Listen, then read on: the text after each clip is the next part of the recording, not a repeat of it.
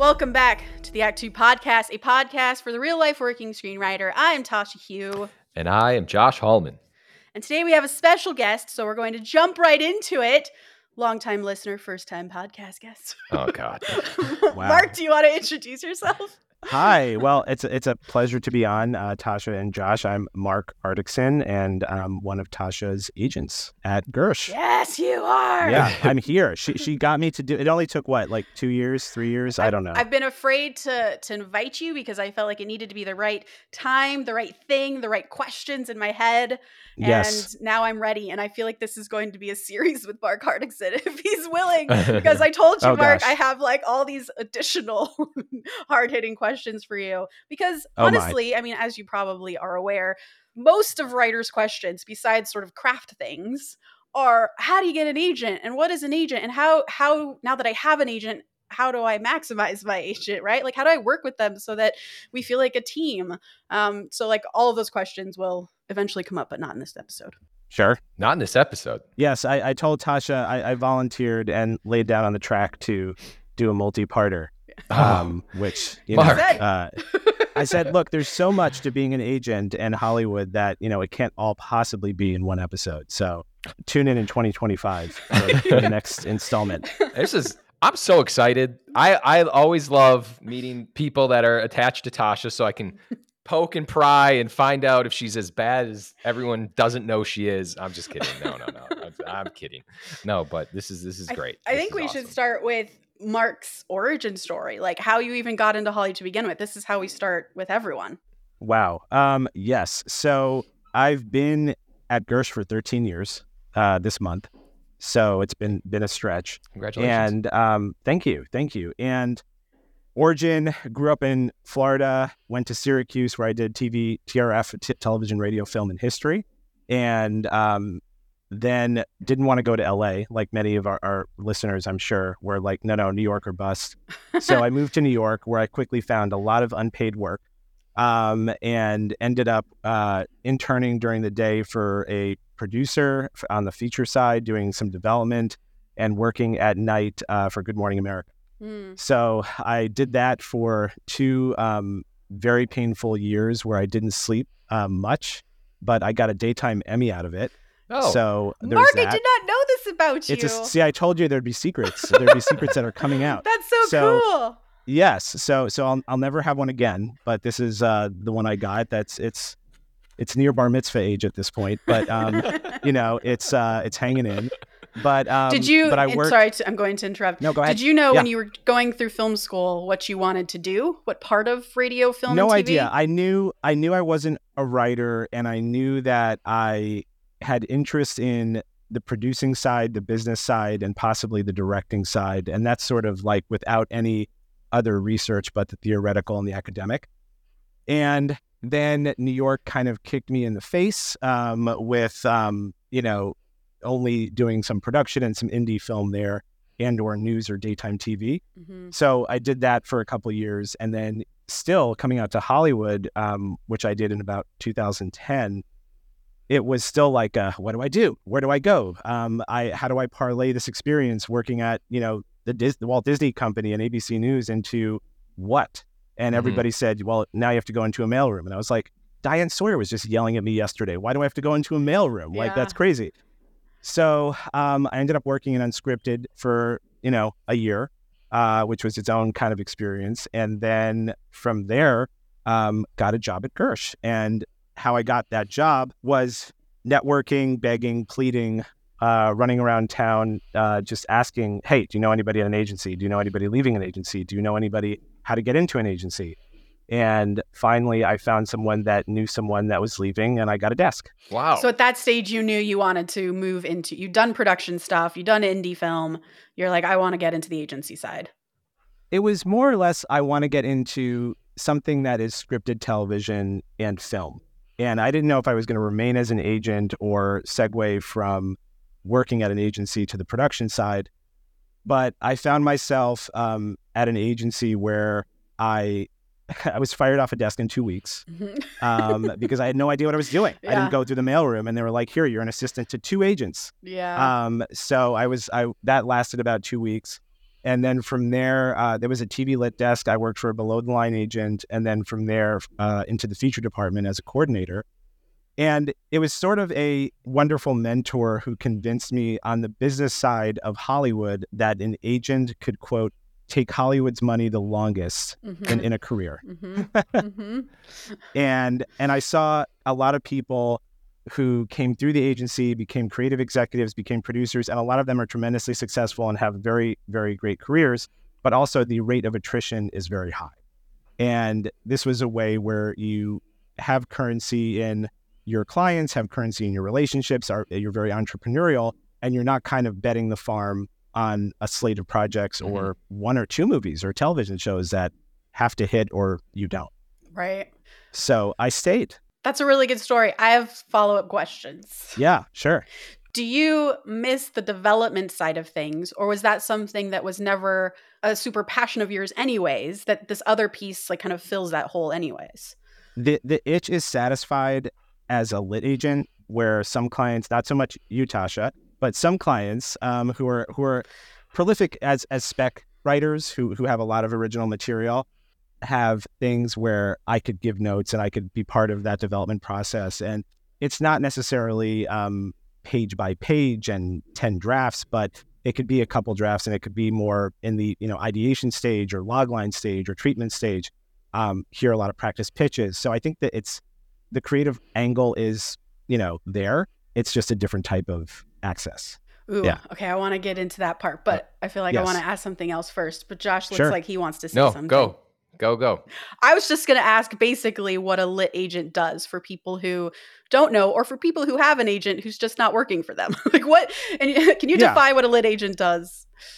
Sure. And look, I think a lot of the roles are malleable based on experience and agency and who you represent and who you want to represent and your own business. But what a lit agent should be doing is providing access for a writer, director, or director to the marketplace. Meaning, if you have a spec script, if you have a pitch to take out for television, if you have a pilot to take out for television, the lit agent's job, like any agent really within an agency or system, is to propel your projects, your voice, your business out to producers, buyers, networks, whomever, to either sell or go after projects for you to work on proactively.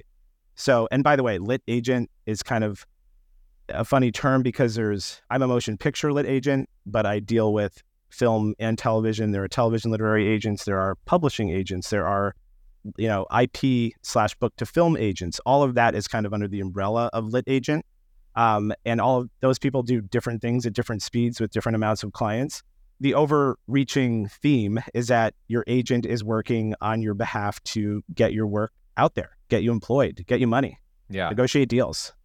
I was actually going to ask that if there's kind of been this blending of worlds, because there's like motion picture lit agents and then there's television. Like, has there been this gray area of like, well, there's streaming services, so I'm going to represent you for like the streaming service for a film? For sure.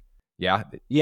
And I mean, especially in the past few years, like I haven't been doing this for decades, but a decade. And even in that short amount of time, it's changed so dramatically, where when I started, it was very bifurcated that TV lit agents did only TV. They staffed people, they booked episodic directors. Feature lit agents only did, if you're selling a feature spec or if you're going out in the marketplace looking for feature open writing assignments. Now, every feature writer, to I'm sure a lot of pure television writers' chagrin, started writing in television. We're selling original ideas. We're selling shows. We're writing in rooms. We're bridging that gap between the two mediums. And especially in the past couple of years with peak TV, it became that you had to, and that the feature marketplace contracted and changed a little bit. And if you were a writer, you need to be working in both. So you had to educate yourself in both. Yeah. Do you consider yourself a motion picture and television agent now? I do.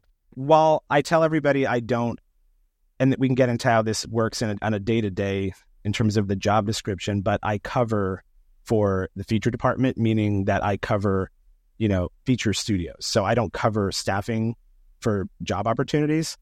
So that doesn't mean I don't have clients who are on staffs, And it doesn't mean I don't represent clients who are showrunners. It just means that my day-to-day is I cover Universal. So I'm in charge of knowing what assignments are open at Universal, what they're looking for, what, who they're hiring, that kind of thing, versus me covering Warner Brothers Television or NBC or something like that, where I need to know that. You juggle a lot. That's a lot. So yeah.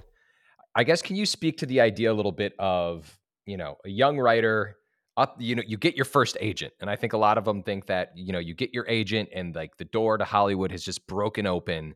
Number one, can you just speak to that idea, if that's true or not? And well, I guess let's just start there, because then, I got some follow-ups to that. Yeah, I think that in terms of getting your first agent or your first rep, and you guys have done a great job in covering a lot of this in your previous episodes, it really, I'll push it all the way down to the basics. As a writer, anywhere, USA, anywhere, world, the only thing you can control is your writing and your slate and presentable projects that you have to start giving to people that can make things happen. So as somebody just starting out, what I'm always looking for is a great script. And then if I like a script, I'm asking for a second sample. So if you could have, and of course, this is not an easy thing to do, and it's subjective, and it's all about a person's taste and a person's background and even stature within a company, is you have control over, these are 5 ideas that I think are relevant, movie ideas. It's not something that was just made. It's not something that has been, in development or having been tried to be made for years and years and years. It's a new angle as to the best of your ability, utilizing your voice, a great story that you have. And it's writing that script, it's getting it in the best shape, it's taking the time to get it in the best shape, and then also having another one, which is crazy in saying it, I understand, but there have been situations over the years in terms of signing where I've been presented with potential clients and they have this great script, but they've been working on it for 25 years. I had a beloved professor who I kept in touch with, and he sent me a script. And it was something he was talking about when I was a sophomore in his class, in his screenwriting class, by the way. And he sent me a script, and it's something that he has been working on his whole life. And he wasn't going to be a professional screenwriter, sadly. And a great guy, but that was something that was his very close project. He didn't have that second sample. He wasn't looking for the career of screenwriter. He was looking to make that movie. Is that ever something that you guys do? Is just do that for someone who's not going to be a client? In terms of putting together a movie, like if let's say he sent that to you and it was fantastic. It blew you away. I don't want to be a screenwriter, but this isn't clearly a movie. If it's fantastic and it blew me away and I felt like it is something that Hollywood would want or something that we could make and we could make a deal, sure. I think I'd always, and I liked him and I knew him and I had that relationship. If it was someone that I didn't have a relationship with and said, this is the one, I have nothing else forever, right. That'd be kind of weird. But at the same time, I've talked to people over the years who have come to me with projects and I think about it. Yeah. I haven't found that one yet where it's like, this is the one-off. I have the best idea. I think for me as an agent, the most satisfying thing is having clients for careers and just, working with them over the years on many, many different projects and many different jobs and many iterations. So I think just like focusing on the one thing is a little bit of an unusual angle. I was just going to say, we talk about that all the time. I mean, I've been in this scenario where I've been in a meeting where I was like early on and I didn't have that second script, or it wasn't in a place there I felt confident sending it. And I learned it very quickly. I was like, oh my God. Like, I just felt so stupid after that happened. And when someone says, what else do you have? And you're like, I'm like, I can send it later tonight. And then you're like going home to like polish it up. And so yeah, we talk about that all the time, that you should always have the second script. Yeah. Going back to your original question, Josh, because I remember when I first signed with you all, I was like, my life is going to change. Like, it felt like a weight had been lifted because all that time I'd been doing this by myself and I didn't know what I was doing. And I was trying to make all these connections and trying to make things happen all by myself. And it finally felt like I was passing the ball to you guys and you were going to take it all the way. But then that really wasn't what it is, because you still, as a writer, have to work so fucking hard because it's a team. It's now a team. It's not like you have the ball and you're running with it. It's like we're working together. So can you speak to that? Because I know a lot of writers feel that way, that is, if I just get an agent, everything will be fine. What is that actually like? I do think whether it's an agent or a manager or some combination of representatives who are advocating for you, it's a positive thing in most cases if you haven't had one at all, unless that person is truly guiding you in a way that is, unethical. But ideally, you vet enough where you're signing on with someone at a company that has reputability, and you may know someone who's worked with that person. You may know other people represented by that agency, and you're doing your homework. It's a life changer in the sense that you now have a vehicle to propel your work, to get your voice out into the world, that you have somebody who on your behalf, it's their job to go through the hundreds of people that they know, because it's their job to send them good material and to get you in front of people that make movies and TV. And it's hard to do it on the outside unless you come from, some bizarre situation where you've skipped the line and have become the incoming phone call person who made a hit film and could just have an attorney field all the offers, or could just have, yourself. Bill Murray has people call his voicemail, but he got to that point in his career where, and he still has an agent, I think, but he got to his point in that career where that's what he could do. Mm-hmm. And I think it's important, but it's also important that you're all on the same page in what the expectations are and how they're doing what they're doing. That if you're a new writer and you came to an agent or a manager or whomever with a new script, and the agent then sent it, 50 producers, and they all said, nobody, sorry, like, these are the reads, you got a bunch of meetings, you started a process of your career, which is really what it is. And then you never wrote anything again. That what's your agent going to do beyond that? If that script got you to a place where they tried to sell it, they may have set it up with a producer, it may have gone into development in a studio, and it may have gotten you several good general meetings. But outside of that, it's not until the next thing that gets you out into the world that they could use to either proactively sell or get you in front of people again. I mean, think about it this way. If you sent a script to an A-list company, A-list production company, and that person either wanted to do it or didn't, and you met them, and then there was nothing to do at that time, and then you didn't write anything for another 3 years or 4 years or 5 years, and we couldn't send them something where, hey, Josh has this new thing, Tasha has this new thing, like, check it out. They go, oh yeah, I remember Tasha, I remember Josh. And it's kind of keeping you fresh in front of them. And we could do that to some extent as they have new opportunities come up, but there is like a crazy churn in terms of Hollywood creative talent, that there's always new people popping up, new projects, and it's how do you stay above that fray? How do you keep going? Yeah. So it sounds like, are you a big advocate of specs? I am. Yeah. I am. As I lower myself in shame. Same. I am. and Tasha has written some, and and she's been very busy. So sometimes it's all a balancing act of, when do you have time to do it? And you shouldn't just, jam one out. Of course. So I think that I am, because I've seen it where clients have may have been quiet or went and led another life or started a family or did something, and they came back with a spec or came back with a show pitch or a pilot and sold.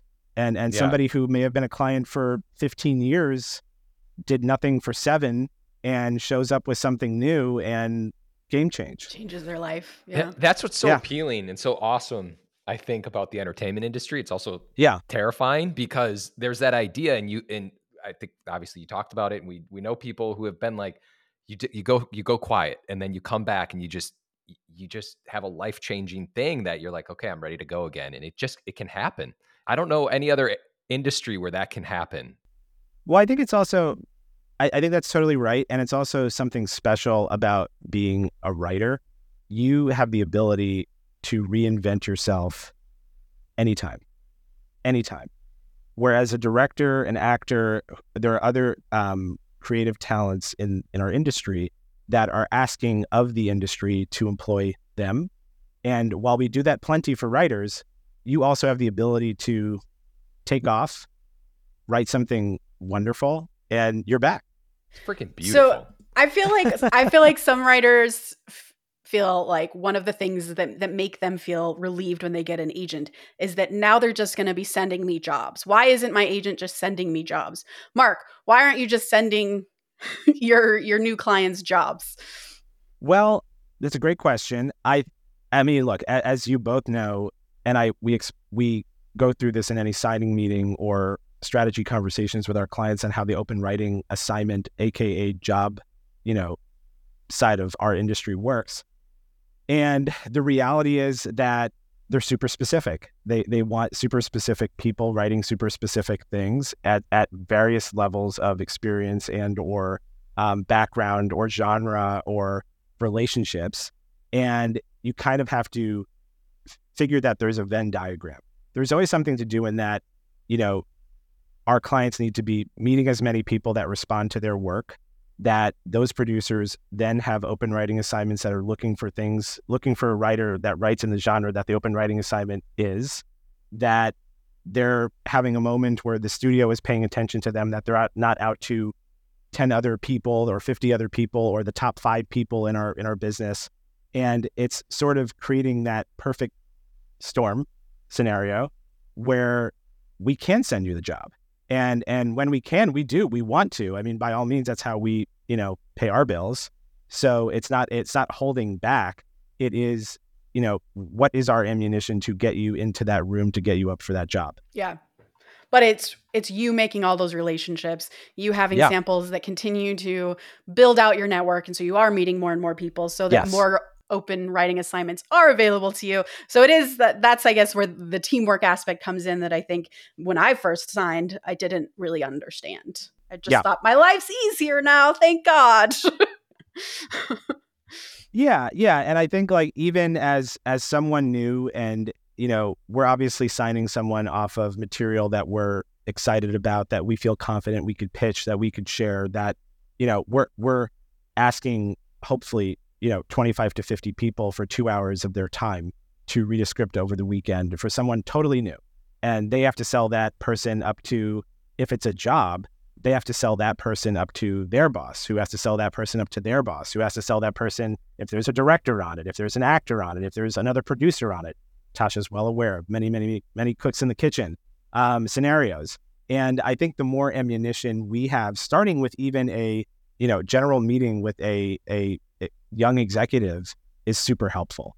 And those early generals that you take with many of my clients who I've worked with for many, many years, those relationships grow into many jobs, overall deals, fruitful things if you kind of take the ball and run with it. Mm-hmm. So then can you talk about why it's important for screenwriters to then have an agent? Like there are people who just do it on their own, right? But if someone is trying to figure out, is it worth my time to try and get an agent, or should I just try it on my own? What would be the argument to having an agent?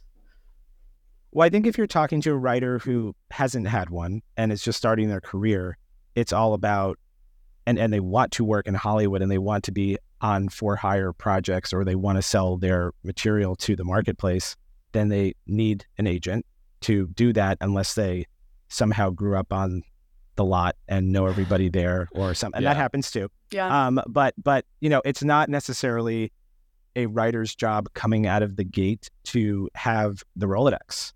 And it's not easy. And we've spent as agents decades, years, literally cultivating relationships, taking people to lunch, meeting them at film festivals, going to screenings together, all for the purpose to talk about our clients. And that's literally our job. So if you're a writer starting out or at any stage of your career, you ideally want advocates that are doing that for you. You may be at a later stage of your career where you're a household name. And you may just have an attorney or a manager or an agent and not an attorney or manager or whatever. You may have chosen one person to pay, which is totally understandable in terms of economics. And you're an incoming call business. Mm-hmm. What do you look for in new clients? Or they don't even have to be up and coming. Maybe there's a unrepped client or a potential unrepped client or something? Is there something that you look for in anyone? Yeah. I think I'll always read anything. I'll always read if somebody comes to me with a script that they recommend, and that's another part of it too, is where material's coming from, whether it's a manager, a producer, a screenplay contest, a film festival. We used to go to I used to go to university showcases for Columbia, NYU, Chapel Hill, USC, UCLA, and do the speed dating pitch, which I haven't done for some time, but they're fun, and they are a bunch of young writers who are pitching you their ideas. And I've asked a lot for screenplays afterwards and read through a lot of material. And I think it is getting that script, reading that script, loving that script, and asking for the second sample, and reading a second sample and going, oh yeah, this person they could write. And it's responding to the voice. It's responding to, for me, is it a movie or television show I would want to watch? I would want to see, I could spend a few years with trying to sell. Or is it a very specific story that I may love, and, the characters are wonderful and it's super indie, but I don't know, like, can I really sink my teeth into that? And will the marketplace respond to this writer off that type of sample? So it's a combination of many things. And I think if I like the writing, I'll usually, absolutely meet anybody. And ideally, you're looking for someone that wants to understand the business, wants to understand that the kind of work they're going to have to put into it for a career. And that it's not just, okay, you're signed, here's a check for $1 million, because no, it's not how that works. And it's that they're coming into the scenario with an open mind and an open heart to how this is. It's really hard. It's really hard. You two know, and obviously talk a lot about the trials and tribulations of screenwriters. It's not like you're becoming a accountant or doctor, or not that those aren't hard careers too, but there's a path. There's an easy path to where, I get my MBA, I get hired at a big firm, I work my way up, and that's my career. It's very nebulous on how to make money regularly for the longest amount of time while being creatively fulfilled as a writer. Tell me about it, Mark. And just, I guess, real quick to follow up with that, how important is voice for you? Like, you had mentioned it a few times. Obviously, I think Tasha and I both think it's very important, but like, do you ever? It's extremely important. Yeah. Go ahead. I was just going to say, just to clarify, just someone's like general perspective or their voice in a script where you can say, hey, that's Tasha's writing right there. I'm just clarifying that for anyone listening. They don't know what I'm talking about, but I know Tasha's terrified of AI, and so I'm going to go in this direction for a moment. There we go. I think that anyone can write to the basic format of a screenplay, and you could tell a basic story. You could mimic content that's been made. Voice is the one thing that will set you apart in the scenario of being judged by a rep, by a producer, by actors, by directors, where you're saying, wow, this person writes in a way that is engaging on a whole other level, where I'm reading this and seeing the movie in my mind. I'm laughing out loud. I'm smelling the smells. I'm tasting the tastes. It's not just, room, guy punches other guy, screw you, dude. I'm not a writer, so this is terrible. but I think like it's really easy, and it's also sometimes easy depending on the person, where people do have access to sending the format to people. And I've read many screenplays that are the format, but there isn't a voice, and there isn't a great voice. And when you read one that has a great voice, you're like, whoa, you're blown away. Your afternoon is killed. You're either laughing or crying, but you're connected. Yeah. On the flip side, if you received a script that just had voice, but they clearly didn't have a handle on structure or even what a marketable movie was, maybe like you can tell there's some greenery there. Is that still someone that you will engage with? Sometimes. I've tried. And sometimes it works, and sometimes they're not ready. And I think that's, everybody has their own journey. And I've read some scripts where I'm like, whoa, that's a play. Or it's something that is just not ever makeable, but it's brilliant and it's refreshing and new. But when you try to get in there and say, this is how movies are, and this is how TV is, and how do you want to do that, they may not have an answer right away, which is okay. And I think that's a journey. And I've seen a lot of those types of writers and creators come around. Everybody has their own path. Yeah. It's very kind of you. It's very kind of you. Yeah. Mark is very polite is what I'm saying. Everybody has a different perspective on their arrival in Hollywood or the system or how they want to work within it. And there are plenty of filmmakers or writers who may be able to write something or produce a film in their home country where the government pays for it, or something is different within their system that they're able to make their art. And they do suffer for that art, and they produce something that's incredible, and it takes them 10 years or 20 years or whatever to do it. And who knows how that works within what we do. Yeah. Sometimes it does, sometimes it doesn't. And sometimes they don't want to for sure go write, whatever sequel, prequel, spinoff, or, so on. Yeah, absolutely. Can I ask sort of a, I guess, process question that something you said much earlier reminded me of in terms of writers who aren't me, who are sending you specs and log lines and developing stuff at early stages. I guess, what do you prefer, or what do you feel like is maybe the most productive for your clients? Is it that they're sending you log lines at a very early stage and sending you or practicing their pitches with you and sending you outlines? Is that the most successful, or does it really just depend on the writer? It absolutely depends on the writer. I work with some writers who are more, experienced, and they're like, I'm not doing a practice pitch for you. I'm like, okay, cool. And then I work for some others who are like, oh, yeah, like, can you see it tomorrow? And then I'll come back the following day, and they'll do it until they feel it's ready to go and write. And I think it's a comfort level. It's an experience level. As far as what I like to know everything. The worst nightmare of most agents, I think, is a script showing up on their desk on a Monday that you just knew nothing about.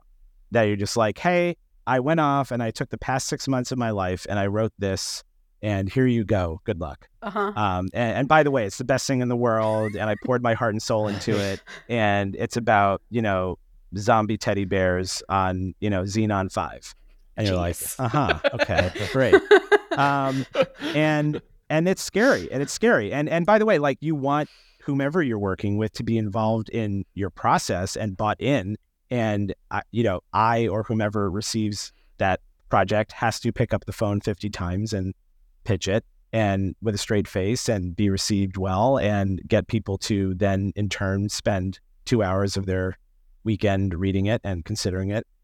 And I think, on that note, it is good to just hear what you're excited about. Like, if there are 5 log lines, if you're thinking about your slate, it's good to just be talking about those stories.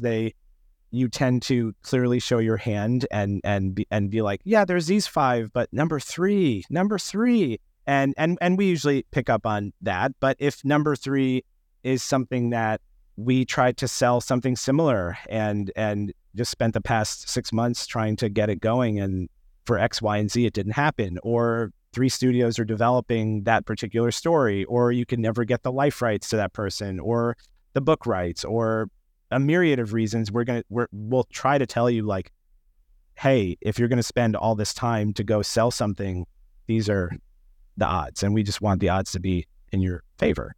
So, so that said, if you're super passionate about it, we'll figure it out, but you also have to know that the odds are the odds. Yeah. I feel like you guys are very good at that. I've definitely known a lot of writers whose managers or agents will say, don't do that, don't do that, don't do that, because of all the reasons you just said. Versus I feel like Gersh you're always like, well, this is the backstory to why that's probably not a good idea. But if you love it, like, go for it.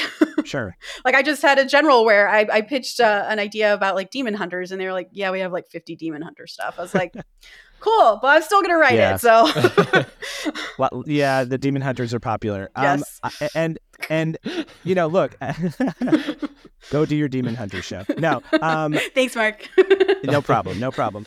And that's the other side of it, where our job in coverage and the meetings we sit in, and what we do all day is literally hearing everything on every studio's slate, and we sit around a table, go one by one, and we also hear from our colleagues from on what they're taking out of other clients, and we just know what's in the marketplace and what is going on, and we that is helpful information to then use for our own guidance for our clients to say, yeah, I there's a big writer we represent, and their agent just went out with something, the story of Colonel Sanders, and Colonel Sanders, nobody wanted it because the Colonel's estate sued, and you may need to hit this. But anyway, but the Colonel is litigious. It's just a good heads up so you don't go deep dive into the bucket. Do you ever tell your clients, absolutely do not do this? Like, it's a terrible idea, or because of all these reasons, I'd say no. Or do you always say what you say to me? There are a handful of times where clients have said, hey, I'm thinking about doing this with this person, and it's based on this, where I was like, no. Because it's like, hey, I'm remaking The Godfather with my dad, and and blah, and it's like, no, like you can't do it. So yeah. That said, if they're gonna argue all the reasons why and keep on it and continue to be on it, I'm listening, and if they go and write it, I will do whatever I can to do it. But ultimately, I'm looking out for them. And do they want me to send out a remake of The Godfather with their dad producing to 50 producers? Like, does that help them maintain a career? Yeah. I don't know. Well, actually, this brings up a side question for me, because when you read the blacklist, for example, a lot of scripts on there will never get made because they're about Vince McMahon and he will never allow his rights to be whatever. Like all these movies, but they're sent out there because I think, and you can fill in the gaps for me, but it feels like they're sent out there because they do have a voice. They are really exciting, and it gets people excited about your client. But I mean, is there another reason why these? Because I feel like I send you a script about the WWE, which I would never be able to actually produce. You might get mad at me. So why did I do that? No, I think that there are some cases, and obviously if there's the right angle, and these movies are produced by public figures or known IP or things that we could navigate in terms of rights that are important stories to tell. And if there is that, story about somebody who is, a public figure that created great controversy or drama, then, and you have the way in to write that movie, by all means, yes. And I've worked with writers who spent years in getting in the good graces of public figures or people that were in the news years ago, or that had a compelling story, and they just kind of did it. They got buy-in, and even though they may not need legal buy-in in some instances, they charmed the subject and were able to do it and do it well. So it's completely dependent on the situation and scenario. And some of the best movies and television are based on real life stories and people. And I would never discourage it, but I would be upfront in saying, this one, probably not so much for these reasons. Mm-hmm. If your client ever comes to you and says, I have this idea and I really want to be on the blacklist, is that something you hear and you're like, what? Or is that something that you're like, okay, let's explore this? I wouldn't do anything for the purpose of being on any list. I think my purpose is to sell your script and get it set up and career. So no, I wouldn't say don't go write something to be on a list or in a contest or on a website. Again, like they're important tools in amplifying your voice, your material, your content, your profile. And I think that is all worthy if you want to go through we've had clients who did put their script through like the Sundance Lab or went through the Nichols Fellowship or the Blacklist or a number one of contests or festivals. And I think all of that is great for profile. It just depends on what in some cases and what do you have to do it. And we could hopefully advise on if it's worth it. Right. Yeah. That's also helpful too, by the way. And I don't do this and I should, of sending your agent early looks at things, because they can sort of help guide. If you're passionate about all 5 ideas, you're going to write one of these regardless. They can at least point you to the one that makes the most sense, and here's why. Because at the end of the day, it is a business and you do need to sell it. Or why did you just spend the last 6 months doing that? Totally. And there are some reps that have told their clients like, no, you only write horror and you only write it this way and this is what you're known for. And I don't think that needs to be severe. But it's let's just be thoughtful, because we recognize that it's your time and you're creating a product that we can hopefully sell. Yeah. I think on another episode, when we have a whole hour to explore it, I'd love to get into that kind of conversation that clients can have with their rep, which is, how do we talk about my career? How do we look at my career? And sort of what is the best path for me, given this is the thing that I like to do? So that feels like it's whole other topic. But I'm excited to do that one. Sure.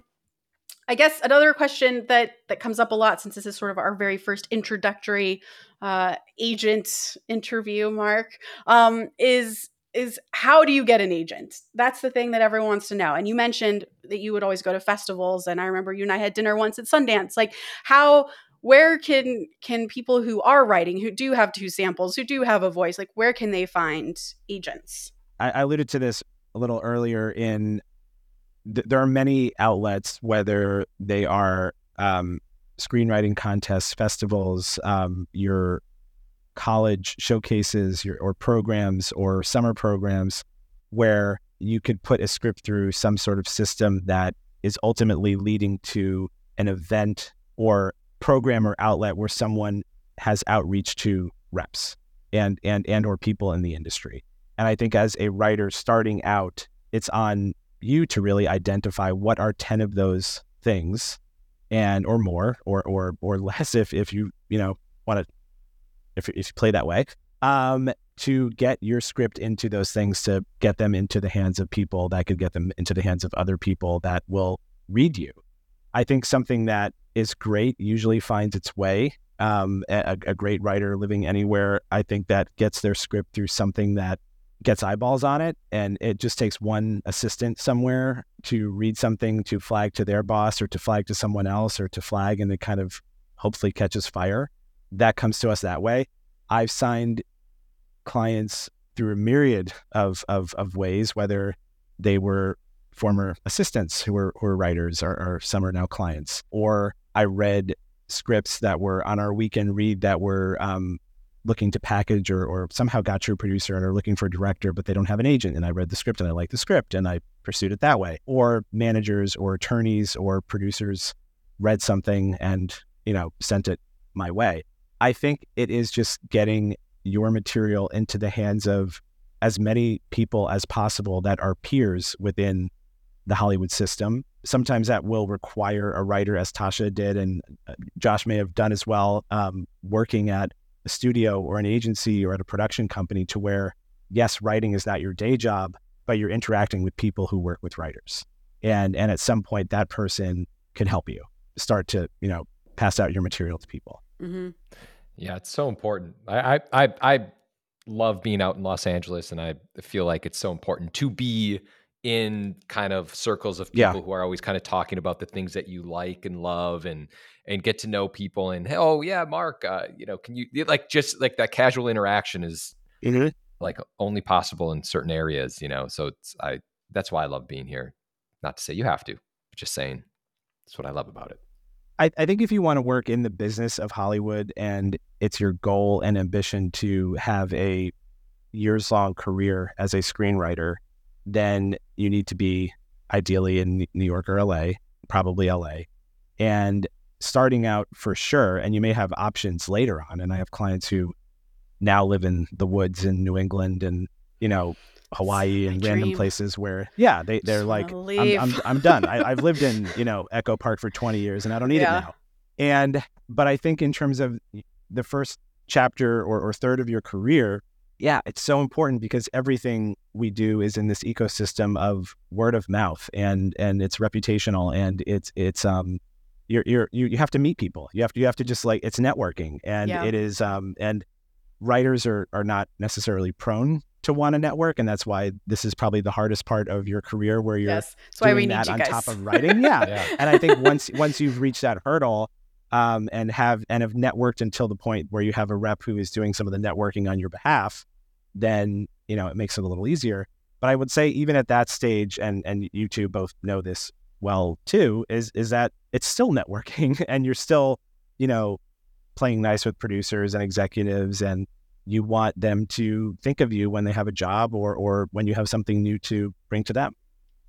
Do you, however, have clients who are not based in LA, who are at the earlier third of their career, who are somehow making it work? As I stare off into the distance. Tasha's just trying to get out of here. I've stumped him. Yeah.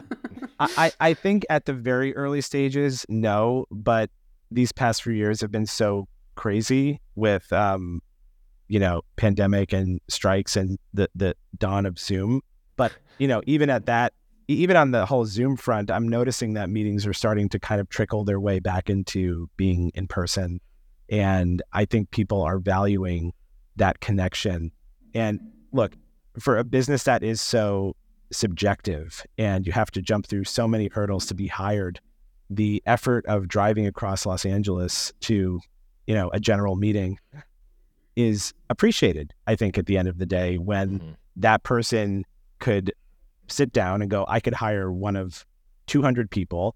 We've whittled it down to 20. We whittled it down to 10. I just worked with this person who didn't get the last job. This person just drove across LA and I really like them. And they sat in my office and we joked, and they have a dog and I have a dog, and their sample was amazing. It makes a difference, right? Yeah. So I think it's important to just consider that that's part of your career in being here and networking and meeting people face to face and putting yourself out there in that way too. I think that's very well said. I do too. Thank you. I only have one last question. Josh, do you want to jump in with anything? I have one last question. It's a heavy one. Go. I'm just out of left field. Uh-oh. Oh God. Mark just turned beet red. Are you optimistic about the industry?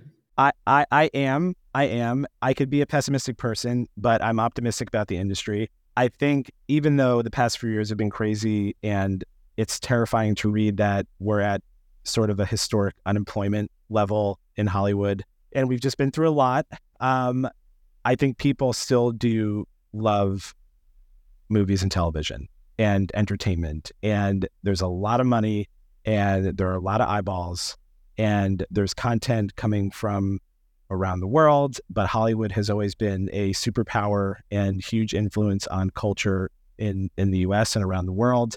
And I think we're kind of coming out of a bit of a, haze of a few years, and we have to kind of wake up. But some of the best eras of creativity and entertainment out of Hollywood have been similar in coming out of the 70s and or coming out of the 60s into the 70s, or the moving to sound and the advent of television. And I think it's an exciting time to just be holding ourselves up to a higher standard. And the system kind of did fall off its, axis. And but I think we just got to get it back on. I love that. That's a lot of optimism. I love it. I'll ingest that and take it as my own. There's a lot of good stuff. There's a lot of good stuff to watch, right? Yeah, there is. Yeah. I weirdly feel optimistic as well. I do. It's just like, even though for all those reasons, and there's things going on in the world, but at the end of the day, I'm like, I love Los Angeles. I love the entertainment industry. I love this. I have a 5-year-old who last night at dinner started asking us about Luke Skywalker and Darth Vader and Chewbacca, and some other little girl in his class, I guess, has been indoctrinated into Star Wars at 5, Nice. and brought in a book. And he was asking us all about the characters and the different stories. And my wife and I, who love Star Wars and love movies, but aren't like, fanatical about it, we're both kind of smiling, because it's like, damn, like this is something that was made like nearly 50 years ago, and is so relevant and so special. And now this whole new generation is so tell me about R2D2 and like why does and why does is Chewbacca a bad guy? I kind of like Darth Vader. And we're like, okay. But how cool is that? Like and there's cool. Just, it has staying power, and I think there's just more to come. Yeah. Yeah. I love it. Mark, I love you. Oh, that's very sweet. Right back at you. And you too, Josh. Yeah, I love you too. Okay, my last question to sort of wrap things up is just sort of an overall question of what you wish writers knew about getting an agent. What do I wish that they knew? Whether it's like a myth you want to dispel for them, or just something you want to impart to them if they're trying and it's just too hard, or they want to give up, or they just don't know where to go. Like anything to that respect. Well, I think communication is really important. And at any stage of your relationship with your agent, just being as open as you possibly can about the direction of your career, your desires, what you're doing, and that you're just on the same page is really important. And, starting out, I don't know if there's a myth I should dispel. We're not that intimidating. We shouldn't be. and I think like the image of agents is, the Ari Gold stapler throwing insane person. And there are some people that still exist, that behave that way. But ultimately, you just have to find the person you click with and the person that understands you and your work, and you just know that they're going to work very hard on your behalf and believe in you. And I think that there's a lot of people that are intimidated by agents and by people in entertainment in general. I mean, I think when I started, I was scared to call certain people. And I remember like, oh man, that person is the producer, is like their name is on the wall at the company. Like, you want me to call the SVP of, and it's intimidating because you're like, oh, that person like made, this movie or makes this show and they're a big deal. And I think that there's a little bit of that with writers starting out and anybody starting out in the business, where they need to kind of come to a point where, yes, there are, mega producers and celebrities and people that are intimidating, but you also have to find your place in the industry where you're comfortable and you have as much to bring to the table as they do. I love that. I love that, especially because a big reason I got my first assistant job at Universal was because the previous assistant was bad at talking to agents because he was so afraid. And I was someone who was less afraid. But I do have to say, once I got into the job, one of the calls I hated to make the most was to call an agent because I felt like their desks were very intimidating. but I like that dispelling the myth, because a big reason, the reason I ended up signing with Gersh was because I didn't get that feeling from Gersh. Like everyone else, I got this like, we are trying to be intimidating. We are trying to play the suit. And that was never what Gersh was. It was like, let's form a relationship and a partnership and see where we can go. And I agree too. That's something I advocate, is that's the best agent to find. So I love that answer is all I have to say. Oh, good. Sounds wonderful. I'm glad. Pass the test. And by the way, it is tricky because I've also been in signing situations and there's quotes that I can't repeat because they're profane, but where even the potential client was like, I need like you to be, this person. Yeah. And I'm like, okay. And obviously there are situations where if we're negotiating a deal, if we're, working on your behalf to help navigate a conflict of, we're not going to demur, we're not going to be weak in those situations. But at the same time, half of a majority of our job is there's no need for, right. insanity. Yeah. So, and also you just want people to call you back. And it is that easy for you to deal with someone that, you felt like you could treat them a certain way and they just may never want to call you back. That's a great point. You can't be an asshole. Right. They'll never call you back. And then they're the head of Netflix the next day. And then you're like, true. Oh, no. Yep. All right. That's all we got for you, Mark. That was awesome. Thank you for just, I think it's like starting at the bottom and working your way up through agency talk. It's awesome. Super Great. helpful. Well, it was fun. I'm less intimidated now. Good. I'm glad. Yeah. I'm never going to listen to the episode, but I can't put myself through that. I totally get it. I hate listening as well. But I'm impressed that you two do this weekly. It's very impressive. Thank you, Mark. Thank you. We're impressed too, because God, how do we do it? Okay, quote of the day. I would advise anyone who aspires to a writing career that before developing his talent, he would be wise to develop a thick hide. Harper Lee. Please remember to rate and subscribe. Follow us at ActTwoWriters for more awesome writing stuff. You can follow me, Tasha, at Story Thursday on Instagram or on Twitter at Tasha 3.0. I'm Josh Hallman on Instagram, Joshua Hallman on Twitter. Mark, I'm assuming you're gonna be like pass, unless do you have any social media? I'll say good night and good luck. No social media. No, yeah. As always, the Act Two podcast is a production of Act Two, a network and support group for the everyday working screenwriter. This episode was edited by Paul Lundquist.